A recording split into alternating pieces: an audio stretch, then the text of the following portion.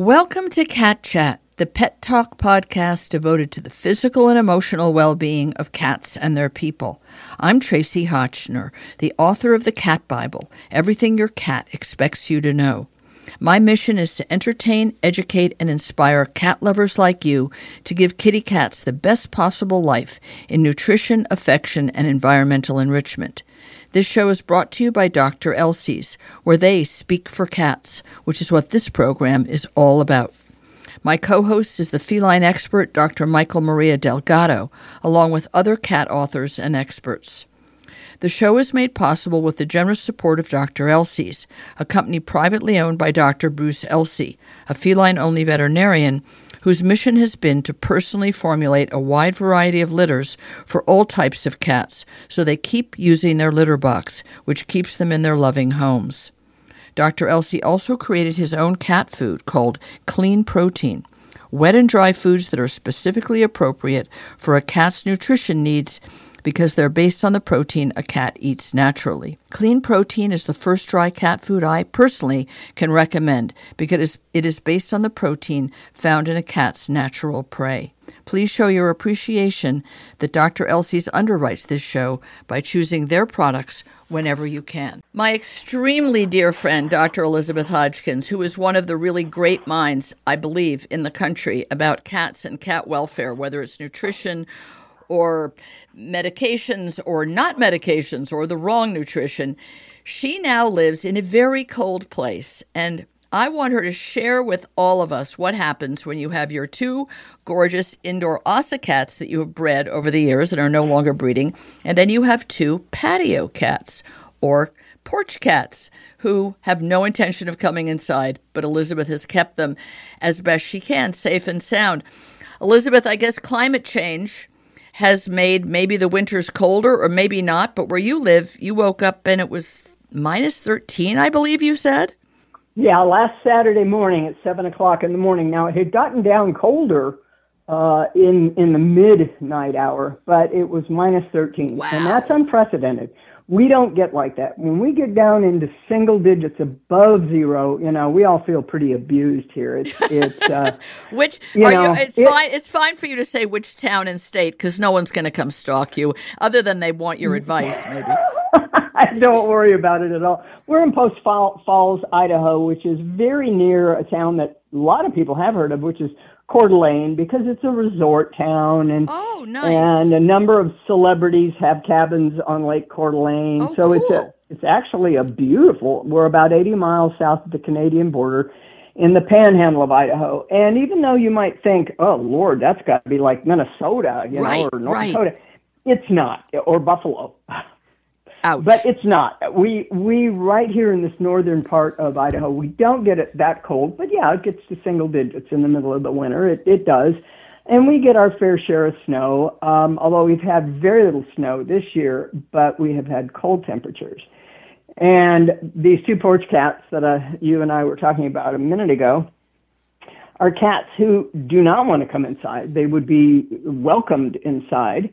But they don't want to. But the memo went out that there's food here, and two of them decided they were going to stroll by, and so we've been feeding them for a couple of years now. Twice a day they get fed, and they have water, and we try to keep it, from getting frozen if we possibly can, and a heating pad, just an open pad that is on the porch where they can sort of relax a little bit before or after their meal.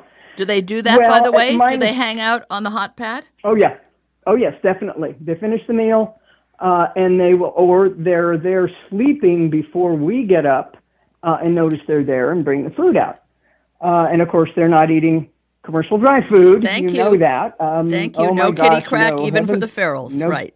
No. Oh, my God. I have told people who take kitty crack out to feral colonies, please stop feeding the ferals that. You are doing them way more harm than good. Right. Let them go catch mice and whatever. Right. Please don't do that to them, because then they have no vet care when they get sick and get diabetes and blocked. But I digress. But we will get back to this because we always talk about the urinary tract blockage and the diabetes caused by dry food, all dry food, any dry food, it is kitty crack. Dr. Elizabeth and I are going to go to our graves, not early graves, because we're now so old, we can't go to an early grave anymore, telling you this. Thank goodness. Yes, Thank but let's goodness, go back to the porch kitties, because what you did next, I think, is fascinating. And I don't know the punchline of whether they took to your new accommodations that you created for them. Well, it surprised me, and I won't jump ahead, but I consider myself somebody who understands cat behavior pretty well, not because I have been trained in behavior. Most behaviorists see dogs, not cats. So even the board-certified behaviorists don't know that much about cats. I'm sorry if I've just insulted anyone. That's true. I agree. But it is true, and they admit it. Okay, so I know a bit about cats because I've just been around hundreds and hundreds. And I was happy and pleased when both of these guys, and they're both guys, would go to the mat. That was good. It made sense. The food was there, so why wouldn't they creep up on there and trust long enough to eat their meals? But when it's minus 13 and you see frost on the hair of these cats as they're laying on this mat, their bellies might be warm, but their backs are not. And I just got so guilty, I ordered a little house, a little insulated house that has a heating pad and a soft microfiber topper on the pad. And it's insulated on the inside and top, and it's enclosed on all four. And it's got just a very small opening. And it occurred to me, since these cats run the second they hear the lock on our door opening, meaning a human being is coming, I pretty much assumed what I know about semi-feral cats is that they were not going to want to go inside this house. Because that's what I would have guessed. It would, yes. You know, if you think about a cat that is both a predator and a prey animal, wanting to be kind of enclosed when they're being vigilant and careful not to get trapped. But I made the expenditure anyway. My husband was completely supportive. He felt bad for the cats too. We put it out there, built it, put it out there, and I said, I have no idea how long this is going to take. And as a matter of fact, a year from now, next winter, when they still haven't used it, you just never know. We may go, all right, this was a really good, generous idea on our part, but it ain't going to work. Well, it took the tuxedo cat, the black and white tuxedo cat, about 5 minutes. No way. To go into this house. Yeah. Is that right? Rick told me. And the only way Rick knew is that he'd gone in there after we'd placed it out there and plugged it in.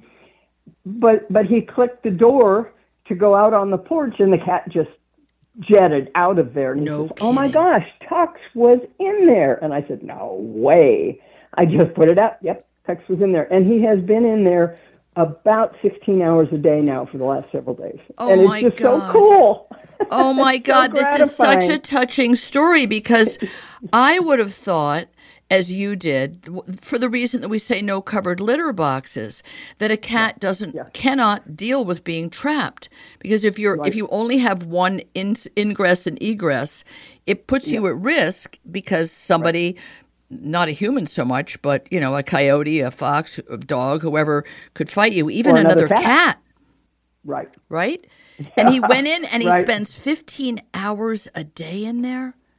In there now. The last 2 days, he's just been in there the whole time, except he leaves periodically, I assume, to go do his business in the outdoors or maybe to stretch his legs, but he's loving it. And I'll be darned. Minus 13 makes even a cat willing to take some chances, right? Well, I love that, and I want to really inspire people to think about this. A lot of people don't take care of a whole colony. They might take care of just one or two feral cats that they put food out for. Please, if you are in any way able, whether it's the heat of summer or the cold of winter, to feed them wet food, please, really, honestly. Kitty crack isn't good for anybody, even if they're free-spirited, free-living cats. It's hard to find mice in the winter, granted, but on the other hand, it's still better than kitty crack, digging in the snow if you have to. But I'm wondering about the size of it. Is Tux, the tuxedo, as you call him, is he buddies with the other guy who also gets meals, Shay Hodgkins? It's funny. They have détente.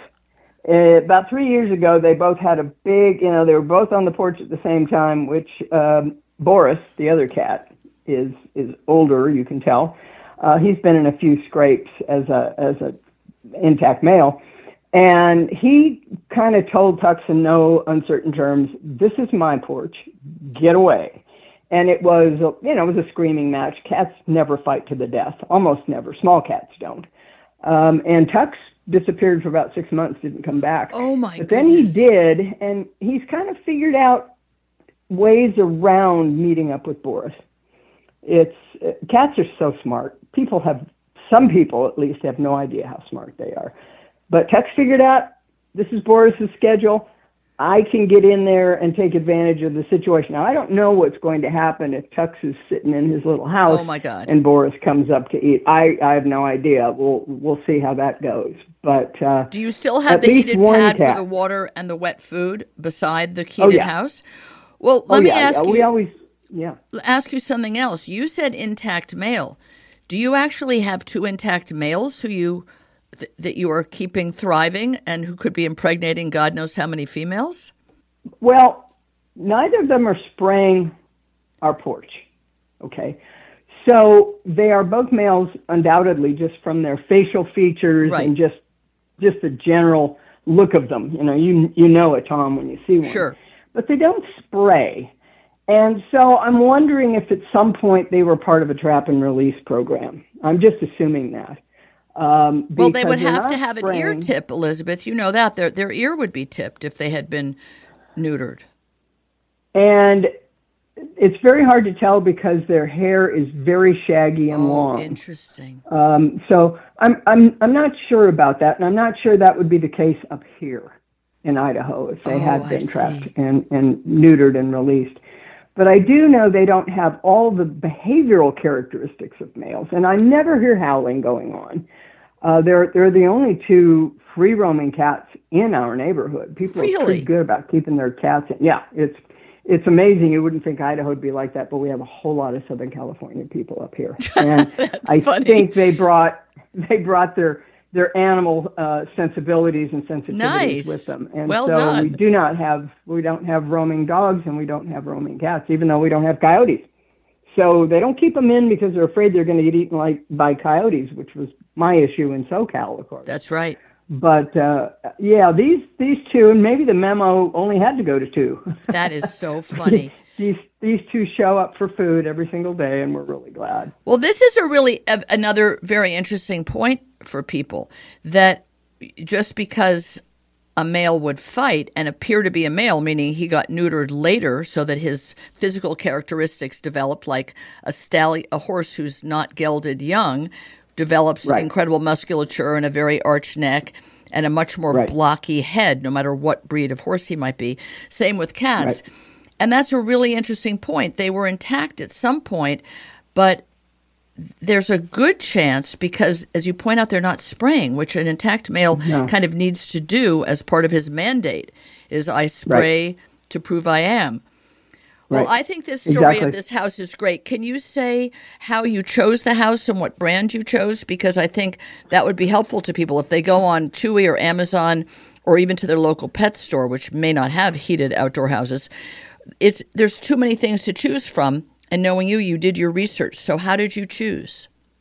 I did. Hold on a second. I'm pulling up. I did get it on Amazon. Okay. And I love Amazon because the returns are no question. They're so kind. And, the shipping is quick. And, I mean, they're not perfect, but they're as close as anything. I agree. And Chewy's good. Chewy's good. I've ordered things from Chewy. I ordered treats, protein treats, the all chicken and all salmon from Chewy. So I'm fine with them as a retailer, but gosh darn it, Amazon's got it so figured out. And I'm looking here. It's large enough, actually. If they were friends, they could both share it. Oh, it's that would be so cool. For multiple cats. Oh, gosh. The day I see them together is going to be nirvana for me. That's going to be something. But it's the Toozey, Toozey, large outdoor heated cat house. Weatherproof outdoor cat house for winter with pet heating pads, safe feral outside pet house suitable for several cats or dogs. So Toozey, Toozey. And it's the larger size, not because either of these cats are particularly big, but you were just feeling extra generous. Well, if you think about it, I think having a smaller area that's enclosed would have been an even bigger deterrent for them. If it's really small, boy, that's really scary for cats. Although we all know about the cats folding themselves into a box that's not nearly big enough for them, but that's indoors.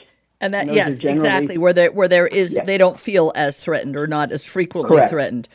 I think it's fantastic that you did it. I will say that I once got a dog bed that was heated because my dog Jazzy at the time insisted on sleeping outdoors on the porch.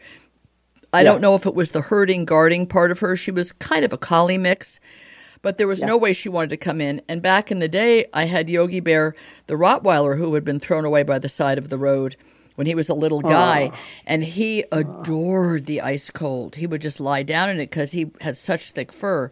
I didn't know about the bed then. So the bed comes. At that time, Smart Pack had a canine division, and I ordered it from Smart Pack, and it came.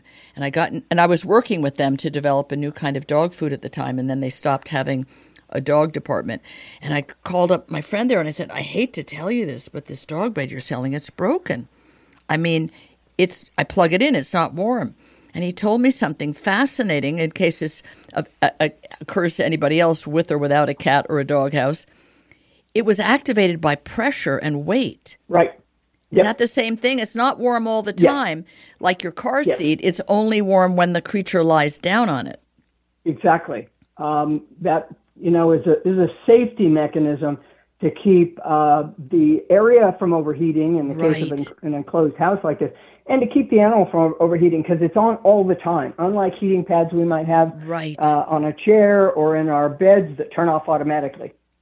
Well, these don't ever turn off, but they are activated by a pet actually being on it, and it's not screaming hot like some. It's just a little toasty. Yeah.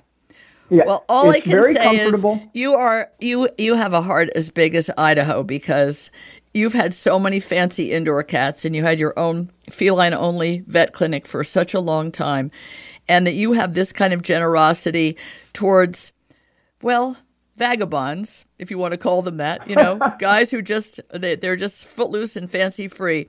I think it's wonderful. And I know a lot of you listening are the same way. You show the same love and affection and financial and time generosity to cats who don't know your name. And if they have a name, you're the only person on earth who gave them the name. So thank you, Dr. Elizabeth. And to everybody else taking care of their kitties in the winter, there are solutions. Of course, you can do the kind of rough and ready, a kind of box of some kind on its side, and you put in straw and maybe some kind of a polar fleece blanket over it. But I just like the idea of the toastiness is so kind, especially when you get into the 0 digits. Thank you so much, Elizabeth, for everything you've done for cats your whole life and continue to do. Thanks so much for listening. I also want to thank Wonderside, founded by a woman entrepreneur who discovered effective natural ways to repel fleas, ticks, and other pests on her pets and around her home instead of putting toxic chemicals in or on them. Wonderside makes plant-powered products to keep parasites at bay without the harsh chemicals that can be harmful to your cats, your property, and the planet. This show is also supported by the privately developed Magic Fabric Pet Throws that trap hair, dirt, and moisture when cats get up on the furniture, bed, or your lap. Magic Fabric Pet Throws invite kitty cuddle time without sacrificing your clothes or furniture. A final pause up to Dr. Elsie's again for all the fine products they make and their unwavering support of my mission to make life better for each and every kitty cat and their people.